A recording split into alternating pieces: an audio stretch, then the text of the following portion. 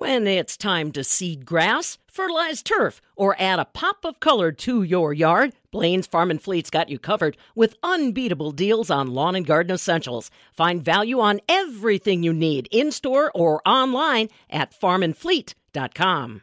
Bug Tussle Wireless. If you haven't heard of them before, I'm hoping that you're at least taking the time to investigate them now. A Wisconsin-based company that's all about trying to keep rural communities connected. Steve Schneider, President, CEO, and founder of Bug Tussle Wireless, is along with us. So there's all kinds of headlines out there now. Everybody's suddenly so interested in connectivity in rural communities. What's the difference between unserved and underserved in your world, Steve?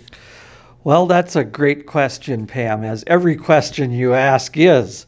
Unserved and underserved. There are some areas where your cell phone doesn't work, you can't get broadband delivered by a wire to your home, and there really are no options for broadband and no towers around. And those are unserved areas. And the frightening thing is there are many areas like that in rural America, and the providers sometimes really aren't incented to come to that area because they don't have any competition in that area.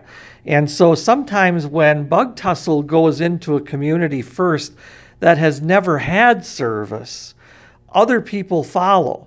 Because once one provider is there, or we build a site perhaps for AT&T, other people will lose their customers if they have customers who travel into that area frequently, or you have a farmer who does contract combine work and it doesn't work in this particular area and now it does, so they'll switch providers.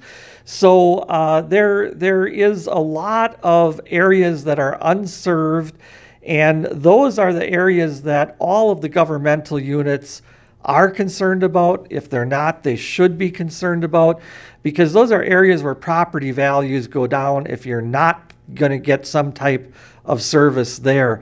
And we frequently have conversations when we're doing tower siting about property values, and there is really no studies that we can find that indicate that a tower in the area reduces property value. There are studies that show that you can build a beautiful new home, and if there is no access, totally unserved, the value of that home decreases significantly. And when I say significantly, 20 to 40% the day it's built, because you can't sell a home today that doesn't have access to broadband. So the unserved areas are extremely important. There's a lot of incentives out there today. And sometimes the incentives maybe even are not the result of it doesn't make economic sense. The incentive may be to get the first provider to come in and provide that service. Sometimes I'll have communities say, Steve, won't you be upset if we incent you to come in and then competitors come in? I'm never really upset by that. I think people in rural communities remember who's been good to them. And as long as you have competitive rates and you provide a great service. The other thing is sometimes, big carriers versus a small carrier that cares about rural communities, there's a whole different relationship there with the community. We get a lot of communities that say, well, we've had provider XYZ has been here since 1910, and they provided an upgrade in the 1950s to dial equipment, and then another one in the 1970s to push button telephones, and they say that internet will come too. Well, those providers aren't engaged with meeting the needs of the community, and the needs of the community are significant in this arena. So an underserved simply means that there's only maybe perhaps one provider, or maybe you can get satellite service. That doesn't really mean you have good service. It doesn't really mean there's an incentive to provide competitive rates.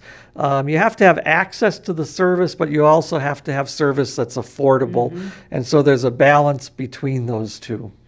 Now you're learning about what makes Steve click. It's his knowledge of the telecommunications industry, his lifelong involvement in that arena, and also his passion for helping people in rural communities stay connected. We're talking about economic viability in rural communities that we have not realized in our history, and we're also talking about the comfort and reliability that families are looking for as well. Steve Schneider, President, CEO, founder of Bug Tussle Wireless, headquartered right there in Green Bay, Wisconsin, just down the road from his home area of Kellnersville, and online as well. Follow this conversation at MidwestFarmReport.com. I'm Pam Jahnke.